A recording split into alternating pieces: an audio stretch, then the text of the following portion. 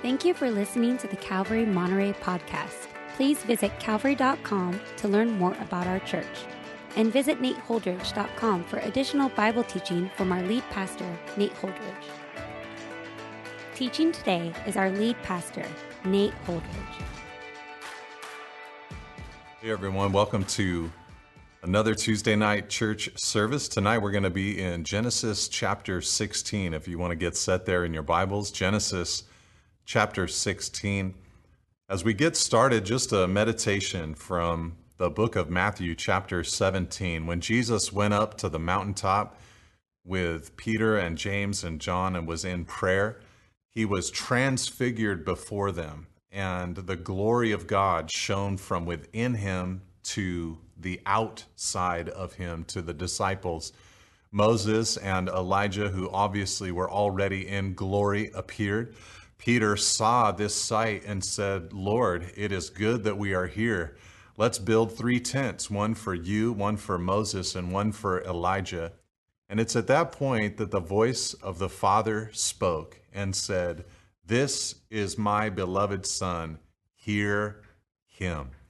And I share that tonight because as we're in the season that we're in as Christians, here in a world that has been struck with the coronavirus, it is so important for us to hear the voice of the Lord. There are so many competing voices in our world today trying to get our attention, trying to woo us to their line of thinking. And some of them are even true and definitely persuasive, but we must, above all of it, hear the voice of our Lord. We must hear the voice of Jesus leading us and guiding us during this time. So little pre-Genesis 16 devotional thought for you today. I do want to acknowledge the mug that I have on my table today. This is an LA Dodgers mug, and I'll be honest with you, this is not part of my regular collection, but somebody made a gracious donation, like a sweet incense unto the Lord. This mug was given to me. I came in to record last week and it was just here. I didn't know who gave it to me. It was just a mystery. They did not want their left hand to know what their right hand had done. They were keeping this charitable deed unto themselves until today, actually, when they announced through Pastor Riley that it was actually Pastor Mike who got this mug for me, which is a really big deal because he's a huge San Francisco Giants fan. So perhaps he knows that if there's a season at all this year, the Dodgers will be the 2020 World Series champions. All right, with that, let's go to Genesis chapter 16. If you remember our previous study in the book of Genesis, we watched God reconfirm his promises to Abraham. Remember, God had made a massive promise to Abraham, and we'll revisit it here tonight because it's so pertinent to the story in Genesis chapter 12. The Lord there in that previous chapter had said to Abram, "Go from your country and your kindred and your father's house to the land that I will show you. And I will make of you a great nation, and I will bless you and make your name great so that you will be a blessing. I will bless those who bless you, and him who dishonors you I will curse, and in you all the families of the earth shall be blessed." As the years ticked by after God made that promise, Abram was without even a child, a son, let alone a great nation. He was far from becoming a great nation. He'd tried, according to the promise and the command of God there in Genesis 12, to be a blessing. And in our last study together in chapter 15, he'd cut a covenant, or God had cut a covenant with Abram and promised Abram that he would do everything that he had previously said. Still, though Abram had the promise of God in hand, and though he believed God, as we saw in chapter 15, verse 6, he still needed to hold on in faith that one day he'd have biological descendants. Eventually, Abram's faith was tested and he stumbled. And that's really what chapter 16 is about. It shows us the great father of faith struggling to walk by faith. Okay, in this little episode, we're going to see a man who's been justified by faith, battling to be sanctified by faith. And perhaps you can relate in your own walk with the Lord at times, saved by grace, but having a difficult time trusting the Lord and continuing to walk by faith in your everyday life and experience. Because it's one thing to believe, but it's another thing to live by faith. And this passage will show us a man battling for that life of faith. And in this passage, we'll see that Abram is actually not alone in this struggle to walk by faith. We're going to see two other figures in this chapter behave poorly. Sarai, Abram's wife, and Hagar, their servant, will also waffle in ungodliness. Okay, so what we have in this chapter really is twofold. You could break it right in half, basically. In the first half of the chapter, we're going to see the ugly ways of man. And in the second half of the chapter, we're going to see the beautiful ways of God. That's why I've entitled this message, God's Ways Are Not Our Ways. You see, he is the hero of this chapter, just like he is in all of the Bible. And in this section, we're going to see and learn more of who God is. And what we'll find, I think, is stunning and beautiful. So the first half of this chapter, the ways of man, is found in chapter 16, verse 1 through 6. Let's read the first two verses to begin. It says, "Now Sarai, Abram's wife, had borne him no children. She had a female Egyptian servant whose name was Hagar. And Sarai said to Abram, 'Behold now, the Lord has prevented me from bearing children. Go into my servant. It may be that I shall obtain children by her.'"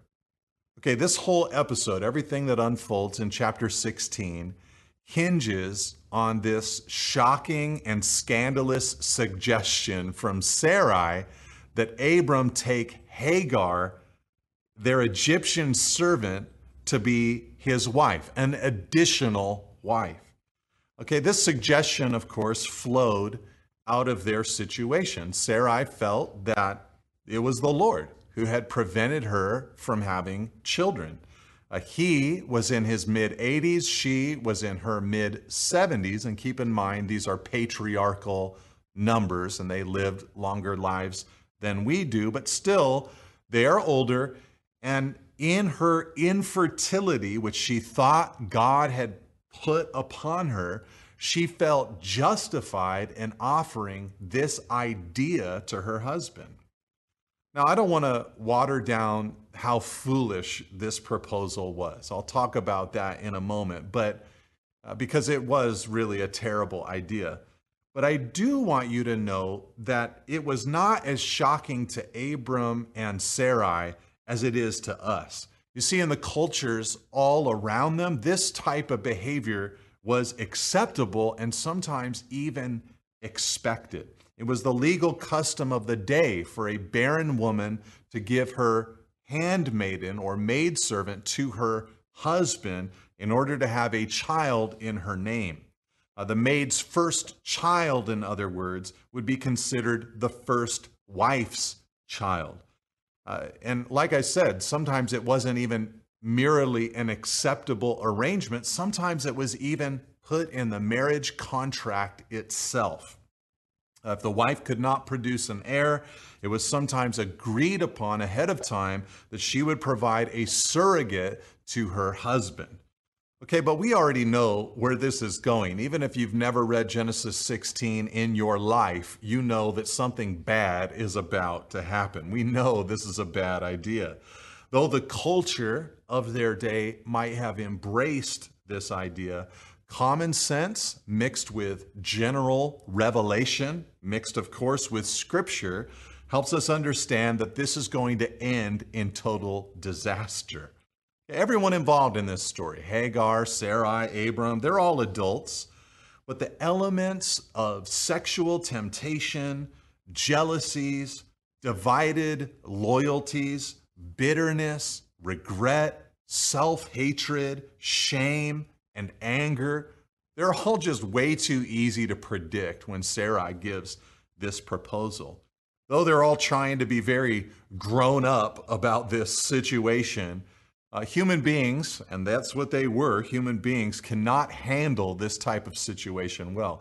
Abram was meant for Sarah. Sarah was meant for Abram, and nothing that the culture said about doing things any other way than a monogamous and covenantal sexual relationship could change that reality. And this suggestion that Sarai made, it brings us to our first contrast between the ways of God and the ways of man. And we'll put it there on the screen for you. The first one, that it's flesh versus spirit. Flesh versus spirit. You see, Abram and Sarai tried to get the job done of having offspring through human ingenuity rather than wait on the promise of God. You know, Paul highlights this actually in the book of Galatians, chapter 4, verse 23, when he said, the son of the slave was born according to the flesh, but the son of the free woman was born through promise. You see, Sarah and Abraham, they panicked. They couldn't see what God was doing, and they set out to get the job done in their own strength. And this wasn't their way of giving God their energies, like, God, you want us to use our minds to accomplish your will. No, it was a way for them to go outside of God's methods and in an attempt to fulfill God's promises in their own might. You see, the temptation to get God's work done by the power of human ingenuity and the flesh is a strong temptation. But it never leads to lasting fruit. That's the thing. And it often causes ripples of pain. Abram's decision will end up creating generations of pain, which reverberate even to our modern era. But in the moment, he thought that he was simply helping God out. He could wait no longer, so he felt that it was time to act. But the way of faith is often the way of waiting. To peacefully trust God that he'll get his purposes accomplished even when we think that he needs our help. But human ingenuity and energy often only mucks up the beauty of God's work. There's a passage I like in the Old Testament that I think exemplifies or pictures this really well. After years of captivity, the Israelites miraculously were brought back to the promised land. And their prophets predicted that they would be able to rebuild Jerusalem and rebuild the temple. The governor at the time was a man named Zerubbabel, and the high priest, a man named Joshua. And I'm sure that both of them had their doubts about whether or not they'd get this massive job accomplished. Well, enter in the prophet Zechariah. Zechariah had a vision one day of 2 olive trees that had pipes shooting from them to golden lampstands. The oil from the olive trees flowed through the pipes into the golden lampstands, and the fire of the lampstands then perpetually burnt. The angel who brought the vision to Zechariah asked him if he knew what these olive trees represented, and he said that he didn't. So the angel announced, "This is the word of the Lord to Zerubbabel," that's the governor, "not by might nor by power, but by my spirit, says the Lord of hosts. Who are you, O great mountain? Before Zerubbabel you shall become a plain, and he shall bring forward the top stone amid shouts of grace, grace to it."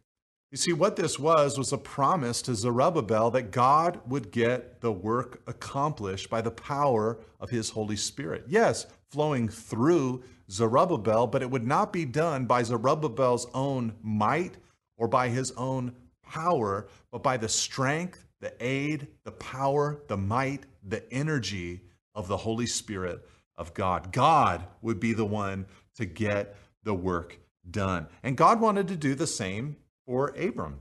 He wanted to fulfill his promises through Abram, but by the power of the Holy Spirit, not the arm of the flesh. Now, I'm making a big deal out of this because this is quite often a problem for modern believers. You know, a lot of times we turn to our own abilities to get the job done rather than patiently, in the Spirit, wait upon God. Then the flesh, when we're unwilling to wait, does its thing. And people find themselves in relationships that they shouldn't have gotten into because they're so impatient and they take matters into their own hands, sometimes causing a lifetime of relational pain because they would not wait. Or they get into ministries or start ministries that aren't bearing real fruit. They might even look fruitful, but it's artificial. It's something that's being done by the energy of the flesh. Or they enter into careers that they care little about because of a lack of waiting upon the Lord. All of this occurs because at some point the flesh took over and waiting on God ceased. You see, when God is marginalized and edged out of the way that you do life, the results are disastrous. It's much better to go slow and allow Him the space and time to fulfill His promises. Okay, let's read the second half of verse 2 before we move on. It says, and Abram, after he heard that proposal from Sarai, listened to the voice of Sarai. Abram heard Sarai's proposal, and he listened to her voice, it says there in verse 2.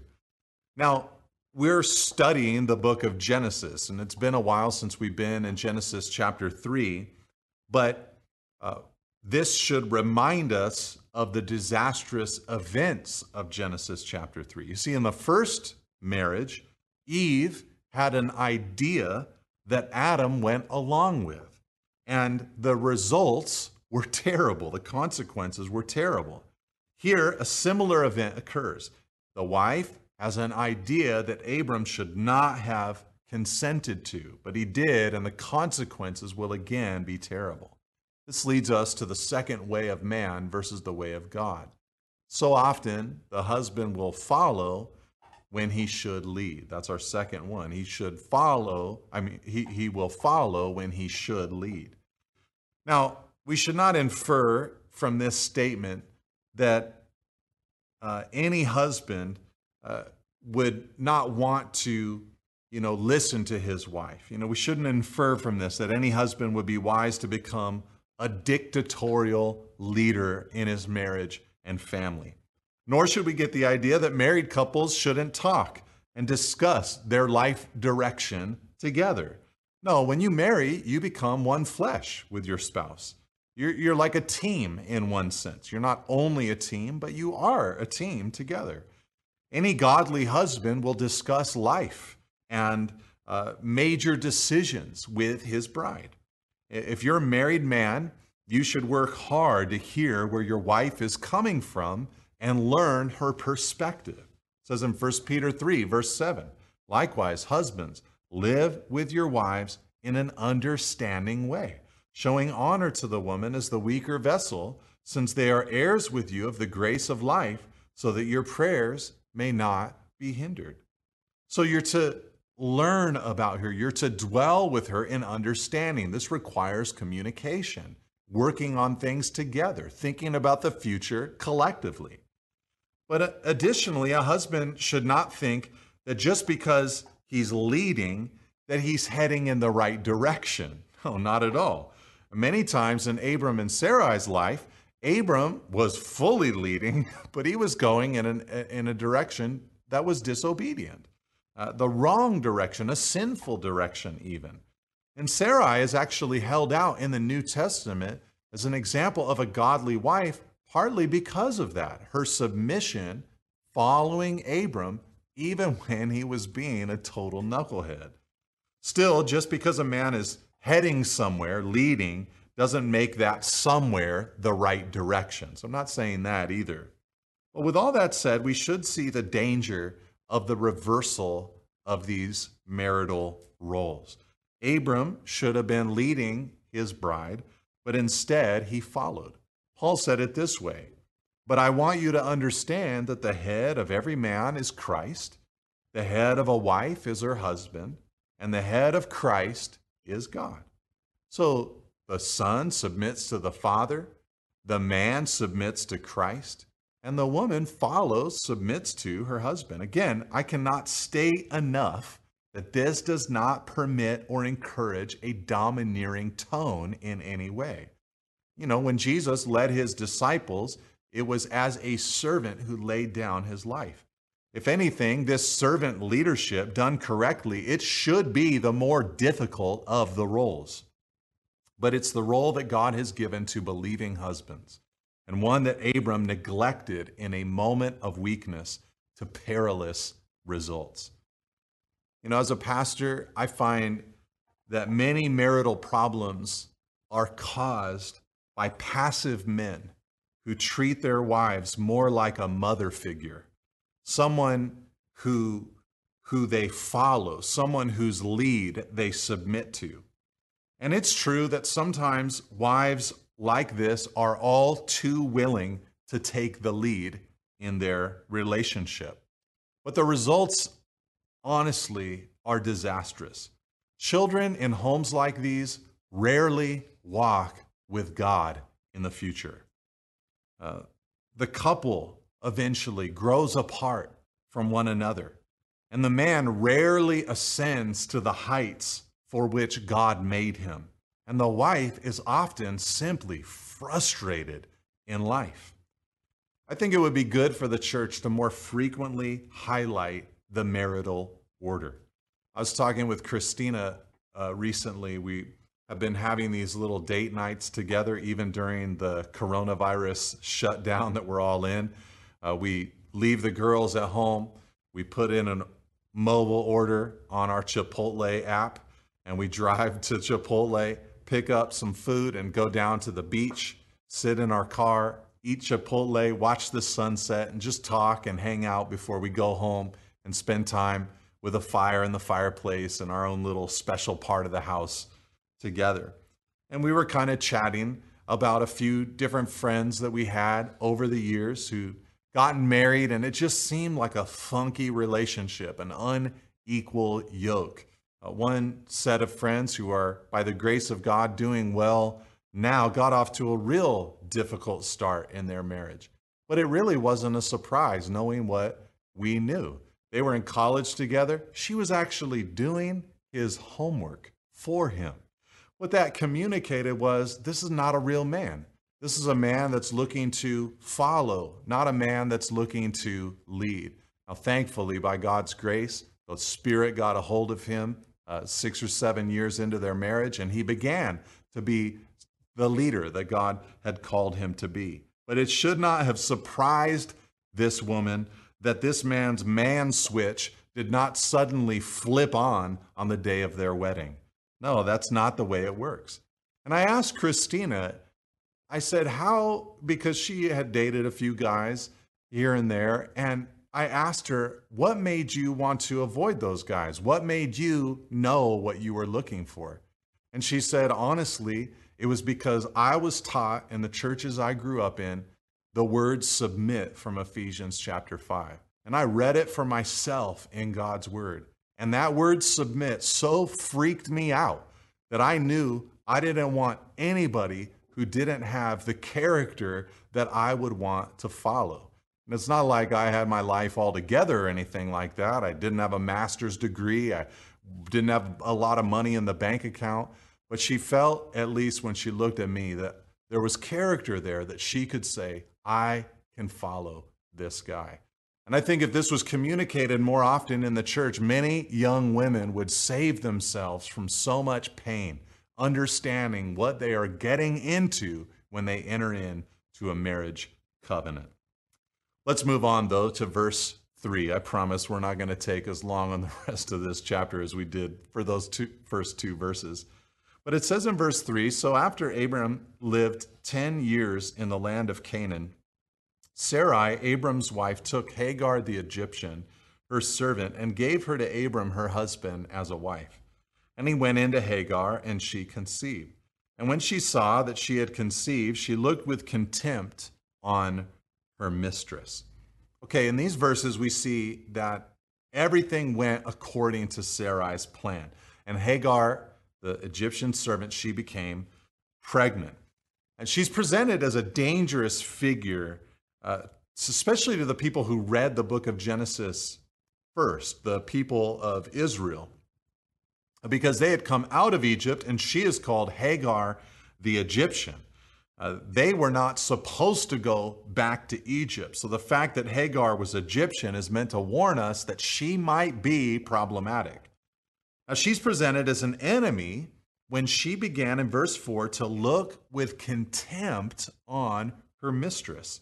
She was elevated, in other words, with pride, and she began to look down on Sarai as a result. This leads us to another way of man versus the way of God. Number 3, pride versus humility.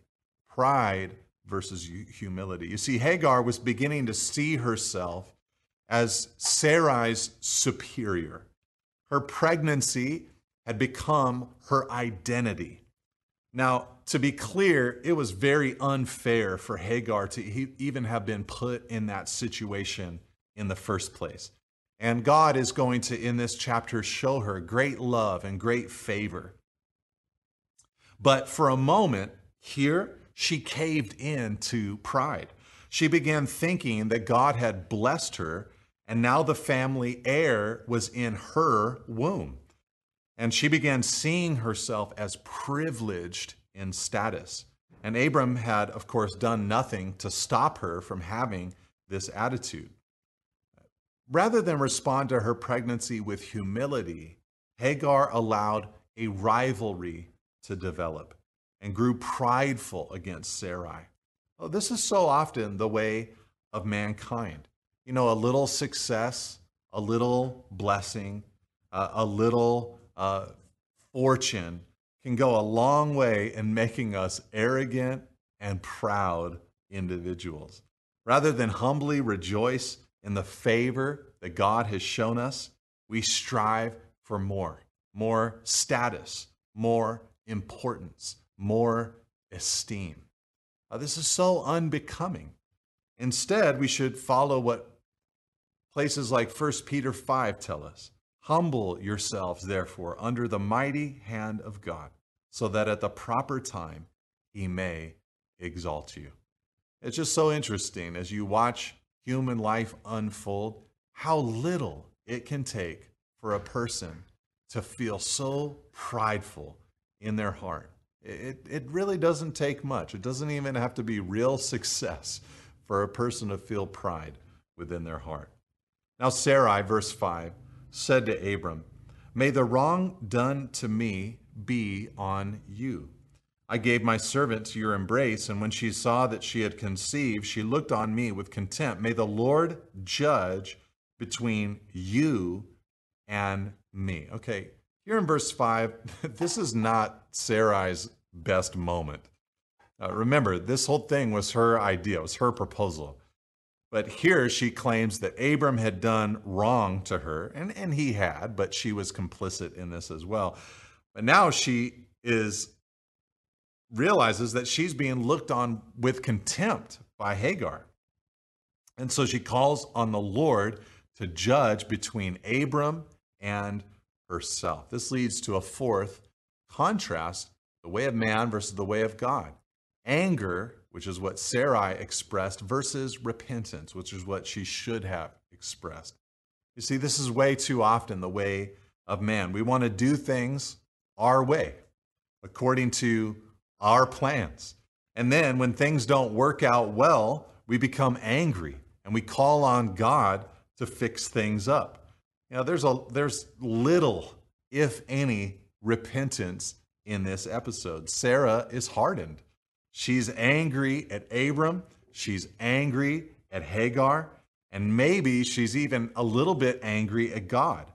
She does not appear at all, though, to be angry at herself. She does not humbly recognize the chaos that she, at least in part, created. You see, as readers, we see how everyone in this story is complicit. Sarah's idea was godless and terrible. Abram's willingness to go along with the plan was foolish and perhaps even lustful. And Hagar's prideful reaction to her pregnancy only served to make things worse. But through it all, no one repented. No one humbled themselves. Instead, Sarai is an emblem of all of them when she grew angry in her heart. Listen, when we make a mess of our lives, it is important for us to acknowledge it and repent it before God and man. Verse 6, Abram said to Sarai, "Behold, your servant is in your power. Do to her as you please." Then Sarai dealt harshly with her, and she fled from her. Okay, Abram here continued on his determined course of following Sarai's lead. You know, she comes to him, she's angry. She says, "You did this to me. You got to deal with Hagar." And rather than step up and lead and intervene and say, "Look, this is unnecessary. We made this mistake. We need to take care of this poor girl." Instead, he said to Sarai, "Do to her as you please." Hagar was now defenseless against the onslaught of Sarai's wrath. And as a result, she then fled into the wilderness. And this is another evidence or another example of the ways of man. Apathy, which is what Abraham displayed, versus intervention, which is what he should have done. He should have intervened on Hagar's behalf. You see, Abram could have stopped Sarai's persecution of Hagar, but he didn't.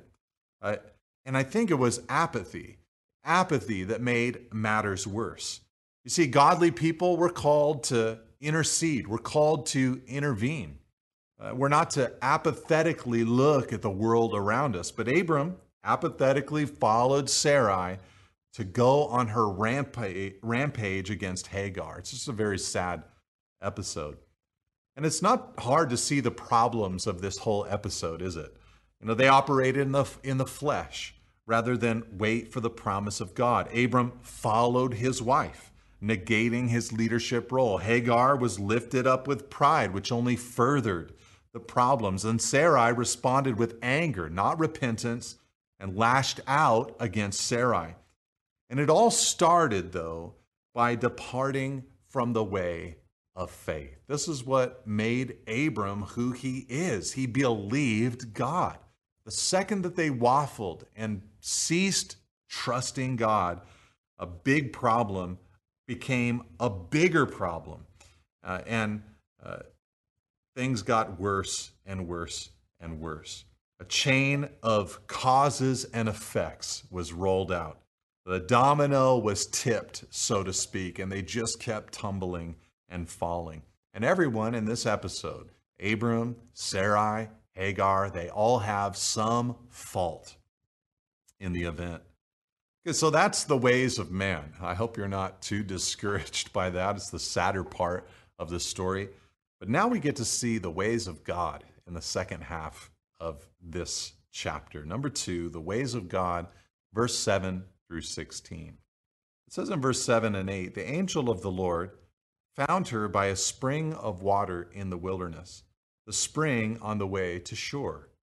And he said, 'Hagar, servant of Sarai, where have you come from, and where are you going?' She said, 'I am fleeing from my mistress, Sarai.'" Okay, here we have something interesting. The first mention in the Old Testament of this figure called the angel of the Lord in verse 7. Now, later in this episode, this angel is going to be identified with God. Hagar is going to call him a God of seeing. She'll refer to this angel of the Lord as a God of seeing. And the rest of Genesis is going to build on this connection between the angel of the Lord and God himself.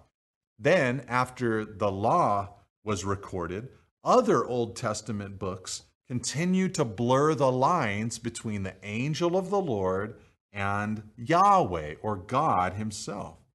For example, in Judges chapter 6, in the passage about Gideon, the angel of the Lord is considered to be God in that episode. In Judges chapter 13, in the Samson episode, the same comparison is made, the angel of the Lord with God. All through the Old Testament, the angel of the Lord receives worship because he's considered divine. The thing is, the angel of the Lord is also, at the same time as he is compared to God, called God, worshiped like God, he is also seen as distinct from God throughout the Old Testament. For instance, later in Genesis, when Abraham tries to find a bride for Isaac, he tells his servant that the God of heaven would send his angel to help him on his quest.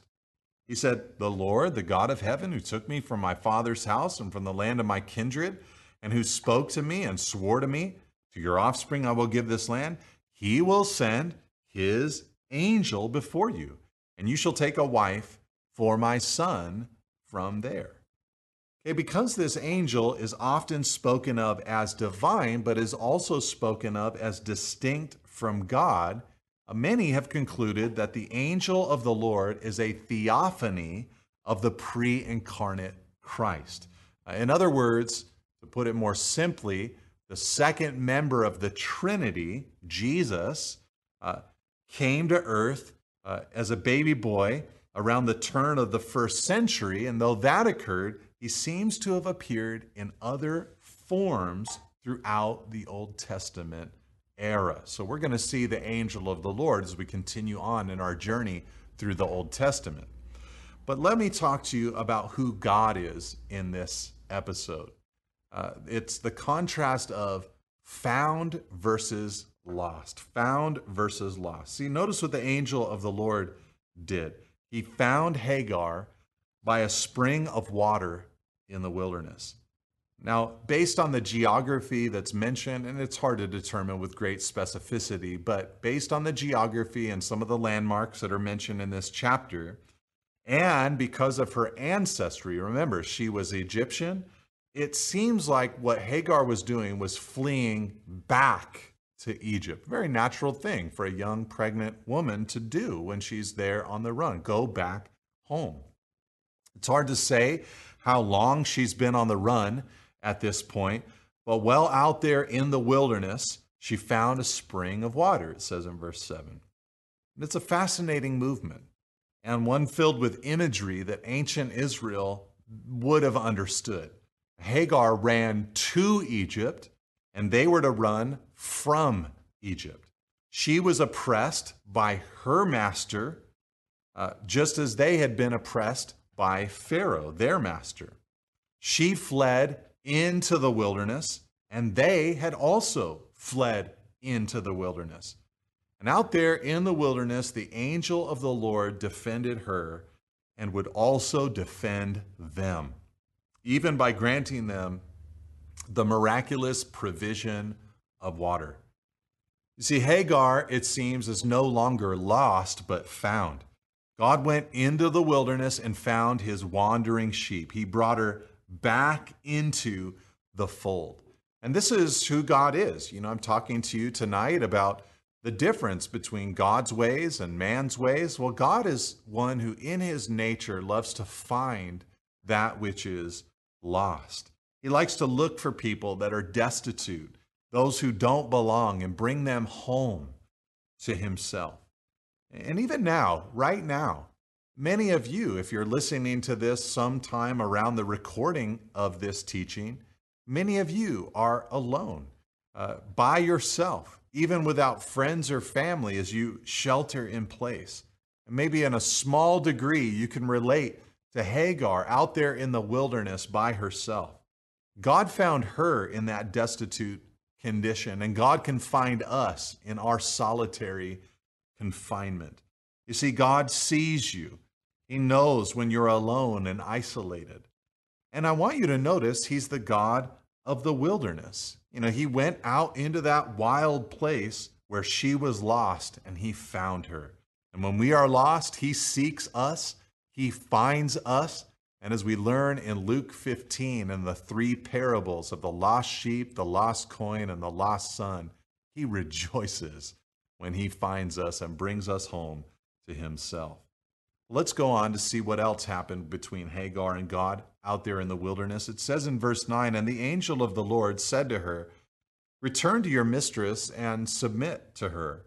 The angel of the Lord also said to her, 'I will surely multiply your offspring so that they cannot be numbered for multitude.'" Okay, now this is interesting because what God tells Hagar to do is to return to her mistress and submit to her in verse 9. Now, this would have been a very difficult thing for Hagar to do, don't you think? Sarai, of course, had not behaved righteously. She'd even been vengeful and angry. But God wanted Hagar to surrender herself to Sarai's leadership. If she did, great blessings would flow into her life. And I point this out because this is another aspect of who God is. People like to flee, but God so often wants us, number two, to submit. You see, this is often his way. He calls for citizens to submit to difficult governments. He calls for wives to submit to even difficult husbands.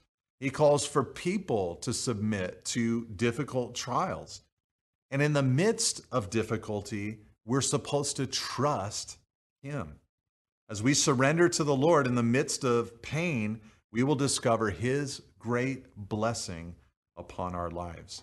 I've told this story before, but I always think of it with this word submit about a time in my life where for a couple of years I was called to serve under a pastor that I, at first introduction and our first few months working together, I just felt we weren't compatible with each other. I was respectful as I could be. I was, deferential and kind and all of that. But I knew that I just couldn't really work with and under this particular man, or at least that was my thought or my feeling. And so privately, quietly, again, respectfully, with great kindness, I tried to just personally get my affairs in order, prepare a handoff of my responsibilities, and look for another opportunity in the body of Christ in some other part of our state or nation or world. And as I was having a few different conversations, seeking out different opportunities that might have been out there, one morning I was reading in Proverbs 27, verse 18, and it said this simple line: "Whoever tends a fig tree will eat its fruit, and he who guards his master will be honored." And I'll be honest with you, when I read that, it was as if it jumped off the page and into my heart. I knew that the Lord was using this proverb to show me that in the same way that a person who works on their fig tree and tends it and cares for it, prunes it when it needs it, waters it, fertilizes it, tends it, eats the fruit from it, they benefit because of that service. God was showing me that if I served this man and honored him and took care of him as best I could as an assisting pastor, that I would somehow eat the fruit of that relationship. And I'm so thankful I did, because the lessons that I began to learn from that man were so monumental in shaping me into who I am today. And I ended up gaining his trust and replacing him here in the church. So I am very thankful for the Lord's call, like he gave to Hagar, to submit during times of difficulty.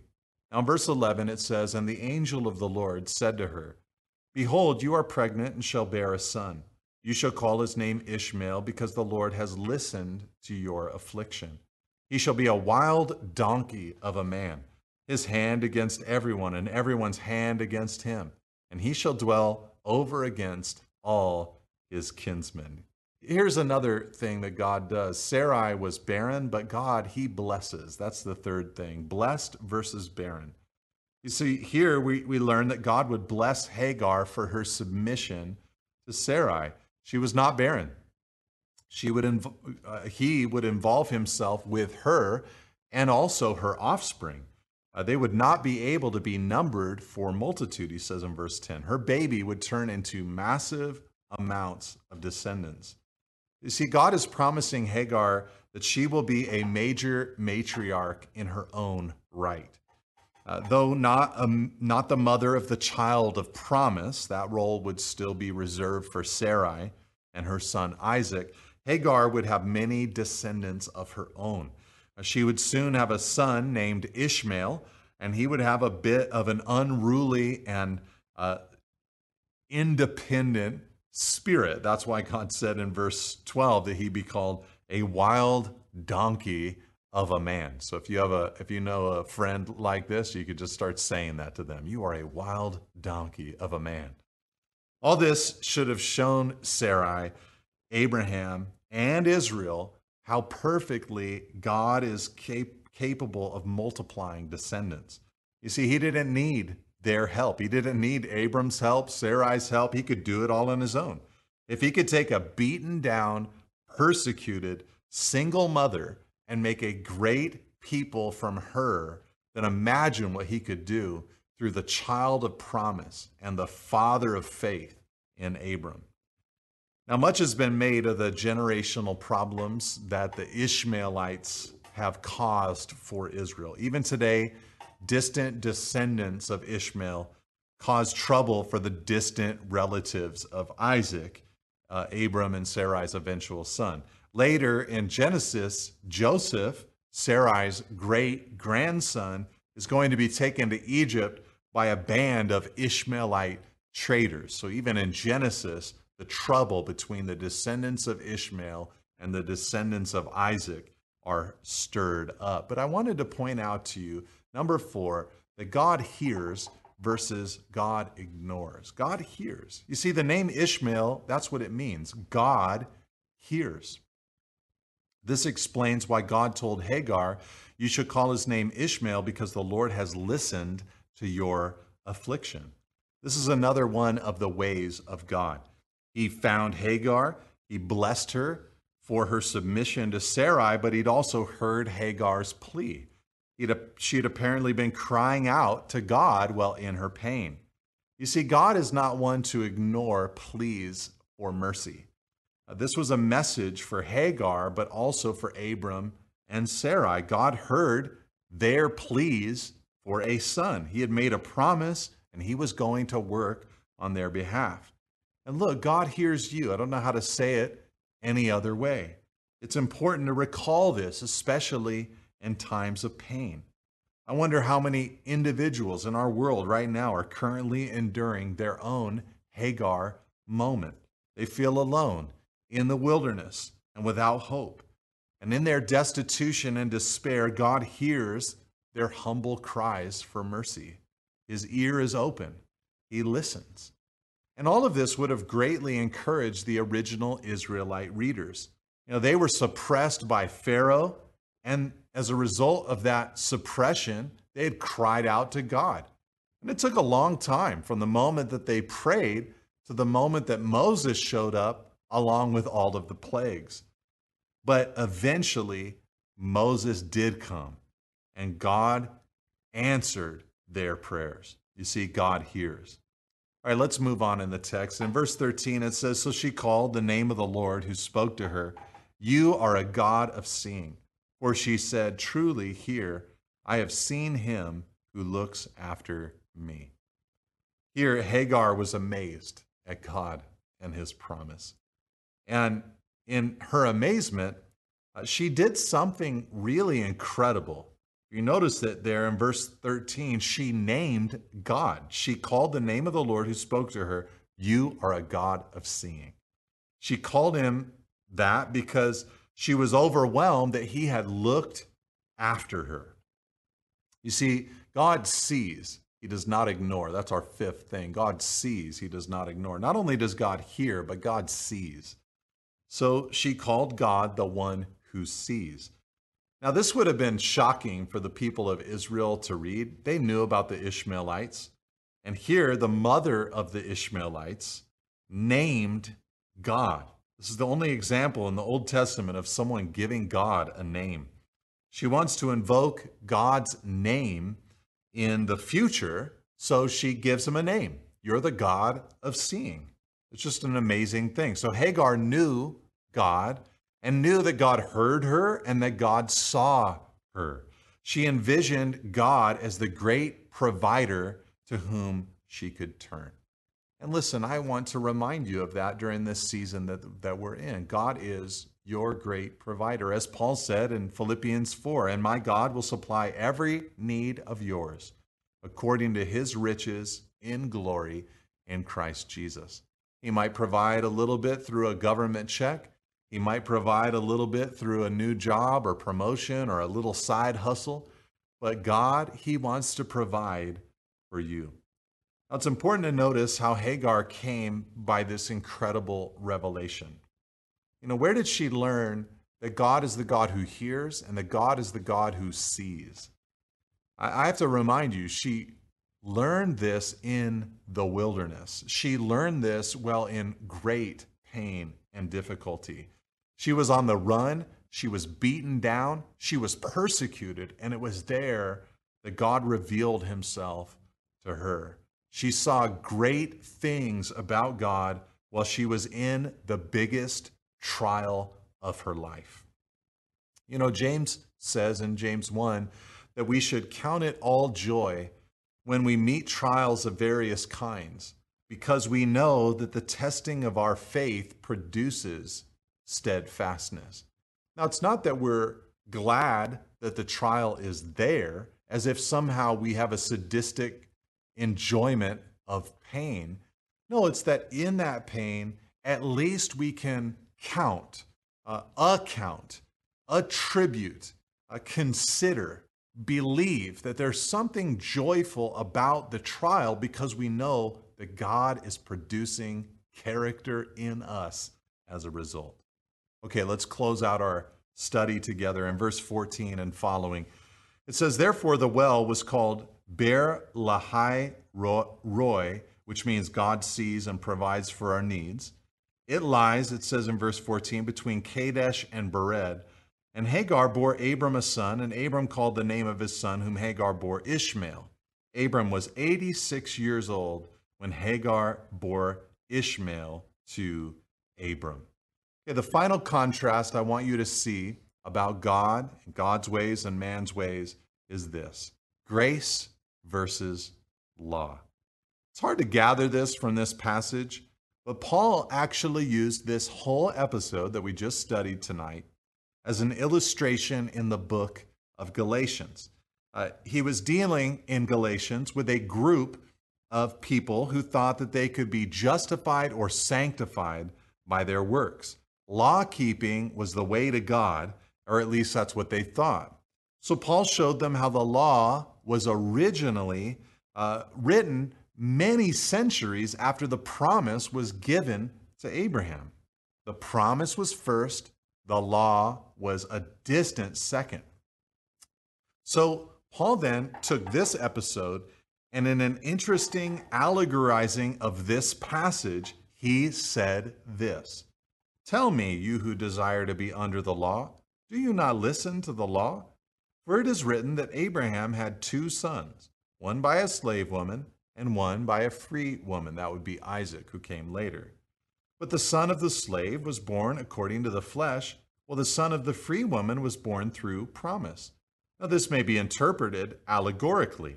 These women are two covenants. One is from Mount Sinai, bearing children for slavery. She's Hagar.